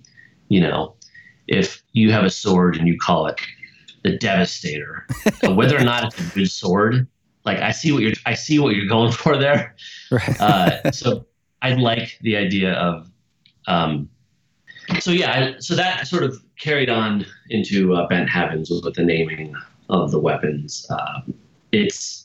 I don't know. I think there's something evocative about it. I didn't have to do it, but it's absolutely. It's, especially wasn't the Chris? You mentioned that because I hadn't read it yet, but the bear trap was it named Amputator? Yeah, I'm not sure it was specifically a bear trap, but it had the sort of effect that a bear trap would have. But yeah, the Amputator, that was great. Right. But yeah, it definitely brings it to life. I feel like even more so. Well, it almost gives the weapons their own kind of mystique, storyline, or in the sense that they are a character at that point. It feels like right. They have their own power. Liv's weapon towards the end that comes back into play. There's sort of these. Yeah, you're right. They kind of, in my opinion, become sort of characters unto themselves, sidekicks in a way. There's power imbued in them, which is cool. Yeah, and that's exactly right. There's meaning imbued in them. If it's just like Liv picked up her dagger, there's not a lot to that. But if you say she picked up her and it's got some, really fancy name from history, right? Then you can see how you can start to build your own myths around that and how you can draw strength from the object. Exactly. Well, let me ask you this question. I know our listeners probably want to know, because we always cover the potential reality, like I mentioned about the supernatural and stuff. When you were a kid, when you were a kid or even today, do you have any beliefs personally in the paranormal, ghosts, the existence of extraterrestrials, or any experiences when you were younger? Because obviously your imagination can build out ideas when you're younger. Maybe not even beliefs, but maybe an unexplained experience that to this day you're still just kind of scratch your head. Yeah, yes and no. Generally I'm a pretty hardcore cynic. Right. I don't believe in most things. Well, thanks for coming on the show today, and we will. But I do believe, I think you have to believe in extraterrestrial life. Whether or not it's been anywhere near Earth is a open question, but the universe is infinite, so there's something out there. So I think you have to be, just scientifically, you have to be foolish not to think there's something else in the infinity of space. Right. So I believe in that. I don't really believe in ghosts per se, and I haven't had any experiences aside from, sort of urban legend, creepy stories that I don't believe in, but are creepy just because they're supposedly happening in your hometown or something. Right. The only thing I can point to, and again, I'm not convinced by it, but I've had one powerfully creepy experience in my life that I don't believe is ghosts, but if it could be. It's the closest I've come to it. My wife and I were traveling in rural Scotland. We were right around the area where The Wicker Man was shot. Oh, creepy. So we mostly just wanted to travel around rural Scotland, but we both loved The Wicker Man, so we went out there. We visited the Wicker Man's feet, which are still there, sort of on the coast. And if your listeners have seen The Wicker Man, there's the hotel. There's a big hotel that the main character stays at. There's a bar there. Oh, just to clarify, you're talking about the original or the Nicolas Cage? Yes. Okay. Of course would be the answer. Yeah. Yes. How dare you? Right. So we stayed a night in that hotel, and it's not in it's technically a town, I think, but it's like a half a block of a few stone buildings. It's very, very small. And we had this lovely little room. We were probably the only people in the hotel. And that night, there was just this, and we both felt it independently and talked about it the next day, just this feeling of incredible dread in that hotel. We were both chilled to the bone. The bathroom was down this weird little crooked, completely dark hallway that neither of us wanted to go down. And I think it's probably the mind running away from it, running away with itself, that we were just in this completely silent room, in this completely silent hotel, in this completely silent corner of the country. Yeah, it was really creepy. It's a creepiness that I have never really been able to shake. It was so palpable. Interesting. Yeah, obviously I'm not going to believe in ghosts. Obviously I'm not going to put more weight onto your experience than you think you have, but it is interesting. Have you ever felt anything like that before or since? That sort of level of unexplained emotion? No. That's it. I haven't really experienced anything that I haven't been able to explain away. Right. It's interesting because specifically the experiences like that, I've heard a lot of, stories and people I know that have experienced stuff. And I haven't had anything that extreme as far as that dread feeling, but it's interesting when you hear those accounts and they actually take place in like all things considered a normal home, right? Or like like an office building, but you don't want to go in the broom closet, you know, because you feel like something about that broom closet. Like there's the devil in there. Yeah, like it's. But I totally get what you're saying when you're out in the middle of nowhere, and you know, mind is already kind of set up for that sort of environment. Well, that's my favorite kind of stuff. Is the stuff the events that happen in really unspooky places. There's this great book you're probably aware of called Poltergeist by William G. Roll. Oh yeah. That, you know, there's a big chunk of the book that's dedicated to this very scientific study of poltergeist activity in this warehouse that sells novelty items. That's interesting. Like plastic, you know, alligator ashtrays or, you know, whatever. Like a Spencer's Gifts. Exactly. The stupidest stuff. Right. But it's all the creepier because of that. Because it's just not a place. It's not a haunted castle. It's not a cobwebby mansion. It's just a regular place. And so the idea of like a haunted closet in a broom closet in an office building was actually much more intriguing to me. I agree. Absolutely. It's the terror of the mundane. The mixture of the extraordinary within the ordinary, I think, is what that contrast is really what makes things compelling. That's the compelling stuff, yeah. But I do want to say, you know, this repeats kind of not complete throughout the book, comes back and forth, but what you're saying about skepticism, which I totally understand your point of view, but I love this quote that you have in here. So probably not referring to, you know, I want to believe, but from, what was his name?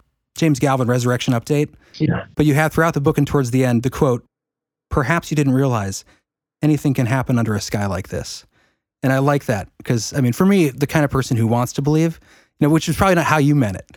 But I guess it's that conspiracy that you talk about in the book, the conspiracy when you're writing and when you're a reader. You come together to sort of create the takeaway. And for me, that was kind of the takeaway, like, you know, anything is possible. Obviously, the twists and turns, I don't want to give too much away, but something you might believe then changes into something else that maybe you realize wasn't actually the case. But I do love that line. And I didn't look it up, but is that a real work from James Galvin? Okay. Yes. I figured. Resurrection Update is a collection of his poems. Awesome. I'll have to check that out for sure. I love the little quotes in there from that work. I really enjoyed. Yeah. And I think, I mean, you're right about the interpretation of that quote, but it's also true that it's, you know, it's meant to be taken literally. You know, what happens in the book, without spoilers, I think is within the realm of possibility. The idea of aliens is within the realm of possibility. Anything can happen. Yeah. What was the, sorry, this just popped in my head. You were talking about, Chris, when you were reading, there was a quote. I was going to say, what was the ending? How does it end? No, there was a quote by that scientist, which I don't know if the quote was real or not. I was trying to look more into him, but it was Anatoly, the guy who was hit by the particle beam. Oh, right. It seemed like it was based on an actual event, but I think the fictionalized version took it to a more conspiratorial place. Yeah, that's what I was going to ask you, Daniel, about that. I was really fascinated by that line. What was the line exactly? Or something to the effect of that he was involved in some sort of government project? Right. Daniel, do you want to set that up for Jeremy? Because he didn't read it like a lazy man. Well, I can try. It was, I mean, you got to remember, when I write these books, it's years ago. Right. Oh, I totally get it. Yes, yeah. I believe it's Anatoly Vygotsky. Yeah, that's right. That sounds right. And he essentially was involved in the 70s. He was involved in a Soviet mishap with a particle accelerator or something. Right. And essentially received an incredible amount of radiation. And it was, I think, sort of malformed because of it. Yeah. Yeah. Swelling of the face or something. Mm-hmm. Yeah. Although Jeremy, you were looking into some interesting stuff where there's. Yeah, I guess he was still alive, at least up until recently. I'm not sure if he is currently, but two interesting things I read. One was, well, first of all, there's a picture of where the beam kind of went in and it burned out that back of his hair on one side and it hit the one half of his brain, That's supposedly. Awful. And to this day, or more recent pictures, that side of his face hasn't aged. There's no wrinkles. Well, allegedly. Well, according to the photo. And the other interesting thing was that apparently, because it was a particle beam accelerator and went through part of his brain, it allowed him to start speaking to entities in another dimension. What? Yeah. Well, I mean, this is, of course, I tried to find out if he had actually said that anywhere. Right. And it was like on 3 different, completely out there websites. But but I was curious about that. Yeah, I think largely because it happened in Soviet Russia, there was just a lot of secrecy around it. Right. And so that led itself to all sorts of wild theories. But it's fascinating. I think he was like the only person who's, who this has ever happened to. Right. And lived. So it's feels like the origin story of something. Absolutely. Right. Yeah, it's very like toxic waste, mutant spider bite. I was going to ask you, as far as looking into these different topics or whatever your next story is going to be based on and that kind of thing, what kind of research do you do? Because I think I heard somewhere about a document you looked up on implants for Ben Heavens, like alien implants. I think that might have been a reference to a strange book that I found online. And those are the best. Purchased a copy of. Yeah. It was, don't quote me on this, but I guess technically I'm being quoted on this, I think it's called The Alien and the Scalpel. Okay, yes. And it might be self-published, I'm not sure. If it's not, it's very, very small press. And there's some elements in there about, someone having some sort of potential gadgetry implanted in them from aliens. Right. But really, there's less about that I took from it than I was more interested in just the obsessiveness of it. Right. I'm interested in these types of books where it's just somebody out there who's absolutely obsessed with telling a story. And so they write these, dense books filled with tons and tons of scientific detail. And it's impossible to tell if any of it's true. Right. And if the person is, brilliant or a total crackpot. But the document they create is just so fascinating regardless. Yeah, in that respect. And there's so many things like that I feel like where, especially if you're good with language, where you've got a good vocabulary and you know how to craft sentences and compelling paragraphs, and you can do sort of verbal dodges with real information. Not that this is an example of that, where it's hard to parse out potentially factual aspects of the theory or manuscript or whatever they're developing, and what is just completely fabrication from their imagination. Right, I think it does definitely lend some credibility when the document or book is loaded with like graphs and data and that kind of thing that builds it up. I think the guy, I was trying to look this up, and I think it was Dr. Roger Lear, who I've seen him in some documentaries, and I was just Googling him, but our listeners will know, and you might be familiar with NIDS, who was involved with the study at Skinwalker Ranch. I'm not sure if you're familiar with that at all. Super paranormal hotspot. There's a show out now about it, but it's been in like paranormal lore for decades now, or at least since the 90s. But yeah, he was a part of a group of researchers and scientists who were involved with that? Yeah, he was involved with NIDS, which is the National Institute for Discovery Science. But anyways, that's neither here nor there. But just to point out that you definitely stumbled across, it sounds like a really dense work that I think our listeners would be interested in looking into as well, maybe as an addendum to your book. Yeah, totally. I mean, weirdly enough, if you're looking for a couple addendums to my book, one is probably this, poetry collection, definitely Resurrection Update, and the other one is The Aliens and the Scalpel.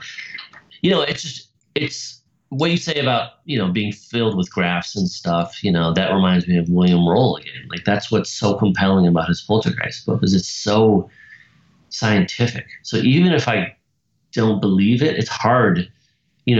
Our brains are just programmed to respond to graphs and charts, and Roll's book is just filled with them.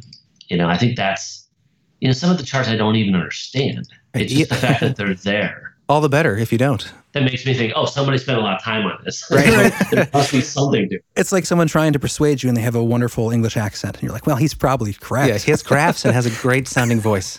Exactly. That's science. But it is interesting too, because a lot of the stuff we look into, we definitely are open-minded and we give everything the benefit of the doubt. And we try to get into the research and try to be skeptical, but also give some leeway. But, in the cases where there's something that seems like it's been in the lore for so long and it seems so intricate that it seems like it has to be real. And sometimes it's just a combination of those things that gives it its own mythology, where it becomes a story within itself. And that, I think, one of the things I love about doing our show is that I love the storytelling aspect of it. We're not trying to prove that anything's necessarily real. We go in with an open mind, but then the telling of that story where you start to develop and see these mythologies developing on their own. I think that's what I love about these topics. Yeah, perpetuating mythologies are really, really fascinating. Exactly. Yeah, speaking of mythologies and, I guess things that span a long time, You're working on a project coming up that's pretty big. I forget the name of it, but it's the kind of ultimate release from the Living Dead series. Yeah, Living Dead. Was it The Living Dead? Is that the name of it? Yeah, the book is called The Living Dead. So this is, my hero really was George Romero. Yes. I literally grew up, like, I saw Night of the Living Dead when I was like 5 or 6 years old. So I literally grew up with the films of George Romero sort of guiding me. He's my favorite artist of any type of media. And so through the twists of time and fortune and crazy luck, shortly after he died, his manager and wife, were trying to decide what to do with various projects that he was working on and hadn't finished. And there was this zombie epic, this novel that he was pouring all this energy into that was unfinished. And they approached me to see if I'd be interested in finishing it. So I did. And it's this giant doorstop of a novel that's sort of Romero's final words on zombies. It takes it from, he reboots it back to sort of day one, and then it goes about 15 years into the future beyond that. And it's everything he could never do in movies. He was never given budgets to do anything. So it's big. It's all the cool stuff that no movie producer would allow him to get away with. Right. But it's also small too. All of Romero's stuff in essence is about conflict between humans. Yeah. And the zombies are really just a catalyst. But it's been like, it's the greatest, honor of my life really to be involved with that. It just meant everything to me. It's been pushed because of the coronavirus, but it will now come out in August 4th. Cool. I didn't even think about that. Yeah. As far as Corona and everything going on. Yeah, lots of books are getting pushed. Yeah. Looking forward to that. Makes Well, sense. that'll definitely be a book that it right now feels like a zombie time. I feel Oh like. yeah, there's stuff happening right now that are literal plot points in the book. Wow, that's crazy. Yeah. Romero's always way, way ahead of his time. Yeah. And was able to sort of sense, he had this instinct for sniffing out like cultural, especially American cultural weaknesses. And you're definitely living in a Romero year. Yeah. Right? Definitely feels that. Yeah. A little post-apocalyptic. Yeah. Speaking of films, as I was reading Ben Heavens, I couldn't help but, it was so visual. I couldn't help but see the scenes playing out, and it seemed like there were so many aspects to it that just seemed like it would make a really incredible film, like an adventure, especially the beginning. And as I read and as sort of the concepts changed behind the work and where the paths were going in the narrative, the storyline became more adult and the concepts became deeper. But still, there was that overarching like adventure sort of mystery.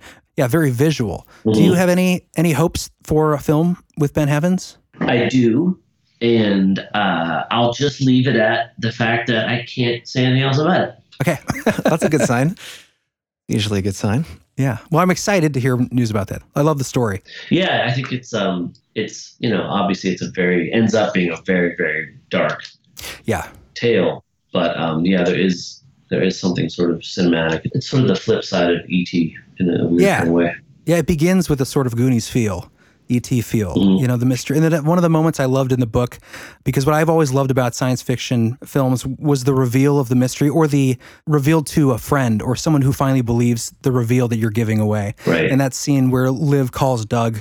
Right. And he's like, I'll be right there. That moment, where at that point, all the characters arc and turn. But at that point, Doug is sort of he reminds me a mixture of between, I'm sure you're probably familiar with most of these movies, but like Vern from Stand By Me with a mixture of Art from The Burbs, like the guy who's always believing in the neighborhood lore. Yeah, I love Art. So I really resonated with that moment with that character at that time. It's a great moment to pull out because Doug is, he's the true believer. Right. He's the only one in town who ever really believed that Lee Fleming had been abducted by aliens. Right. And partly as a result of that, he's sort of unpopular, an outcast, considered to be sort of a chump and a dupe. But in that one moment, suddenly it switches, and like, who's she going to call? Yeah. She's going to call Doug. There's only one person to call. Yeah, he's like the prepper on the day of the apocalypse. You know, the guy who's always been the outcast. Or Like, those kids but he's in the that- guy that knows about it now. At least at that point in the story, he's like, what's the in the Lost Boys? Those young Oh, kids, the Frog Brothers? right? Kind of Yeah, that feel. right. Yeah, I loved that, and his arc is so fascinating, and his relationship with Liz is so great. I can't say more good things about the character development in this book, but yeah, man, and thank you for the free copy. There's nothing better than a free book. Sure. So Sure. I am excited about the Living Dead, the project coming out. Do you have any? Okay, this was probably might be annoying from someone who's not really a believer in this kind of stuff, but I don't know if you are familiar at all with any of like the original inquiry into the idea of the zombie, because I didn't know this until fairly recently, but I guess there had been, I want to say like in the 1800s or maybe early 1900s, had been some experiences in Africa where... Oh, you're talking about the blowfish stuff? Yeah, I think maybe a long time ago I saw the movie The Serpent and the Rainbow, and I can't remember if that involved blowfish poison. Yes, I'm very aware of it. Yeah. Okay, awesome. I was always bored by zombies just because it seems so outlandish to me, and I like my fiction to have a dose of reality. And after hearing some of these stories about like witch doctors who would who would poison a potential, future slave, mindless slave, poison them and then bury them close to the road and dig them up. Like that stuff is fascinating to me. Yeah. So basically, it sort of descends from African practices, but mostly it's centered around Haiti. Right. And and there's an element of, there's a certain kind of poison that the blowfish emits, and The Serpent and the Rainbow is sort of the most popular work about it. The movie is kind of a little off. It's been a long time since I've seen it. Yeah, Bill Pullman or something. I kind of like the movie. It's ambitious for its time, and I don't know anyone back then besides Wes Craven who would have had the muscle to make that kind of movie. Oh, that was Wes Craven. I didn't even realize that. Yeah, but it's fair, if you care about this kind of thing, it's fairly inaccurate. Right. The book, though, is tremendous. Wade Davis is the author, and the story of sort of real life Haitian zombies and that kind of voodoo, which is different than sort of New Orleans voodoo, right, is really, really fascinating. And that's something Romero was very aware of too. He was a student of that kind of thing too. So he'd always correct people who said that he sort of invented the zombie. Right. He did sort of invent the modern concept as we use it. Yeah. But he was well aware that the zombie was a concept that comes from a completely different era and locale, and really had nothing to do with what he was doing. Yeah. Well, that's really cool. I mean, for me personally, that adds a lot of weight to that genre, Oh, that there is like a lore behind, yeah, at least a history. even if it is like unrelated. A new, he created this newer modern zombie, but just the fact that it was inspired by something that could be seen as somewhat similar, would be the impetus for that sort of mythology. I think that's what's so cool about it to me, which is why I'm more interested in that now than I used to be. Yeah, there's this book called The Magic Island by William Seabrook, published in the early 1900s, and it's sort of the book that is credited for bringing to, I guess, most of the world, the first sort of reports, right?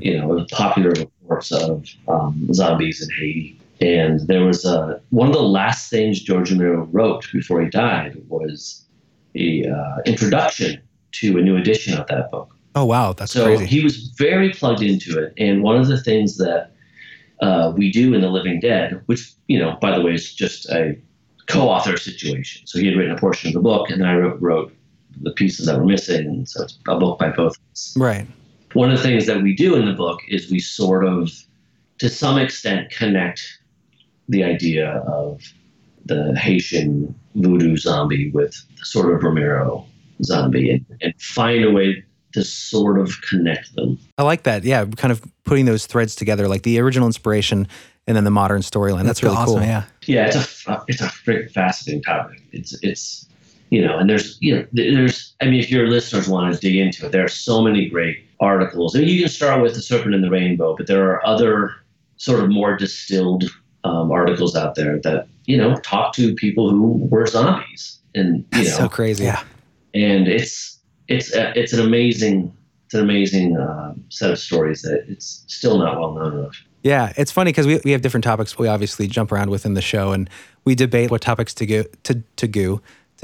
And I was talking to John, and John was like, yeah, but zombies aren't real, so they're not interesting. And I was like, yeah, but they kind of are a little bit. Like they kind of once were, in this sense. And well, I mean, not even once were, still are. I mean, this is not something that, this is not ancient history. This is modern history. Is it still a practice? Yeah, it is really? still a Wow. practice.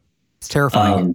So you should definitely do an episode on it. It is happening right now. Well, now I'm convinced.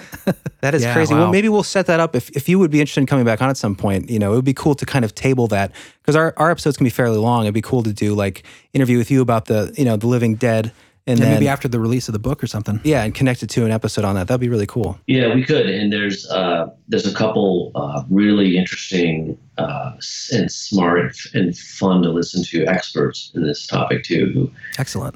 Who know way better than I do. Well, we might have to ask for those references. Yeah, off air. Yeah, that'd be great. Absolutely, man. Well, hey, is there anything else? We're running up on 45 or so here. Is there anything else you wanted to get out to the listeners before we wrap here? Just that, this is a crazy year for me in the sense that I've got 5 books out in a 12-month period. Jeez. Wow. It's total insanity. Yeah, that's ridiculous. So, but, if you want to learn about any of them or my past books, just go to Daniel Kraus. That's KRAUS.com. And it has, all the various links to social media and all that stuff. Awesome, man. Well, we will have that in the show notes for this episode, guys. So definitely check out his website, check out his books. Yeah, Dan, I just want to say thanks again so much for coming on. Hey, man. My pleasure. Awesome, man. Well, this has been great. And yeah, definitely we'll hit you up again sometime. Yeah, thanks so much, man. All right, guys. Have a good day. All right, take it easy, Daniel. Stay safe. See you.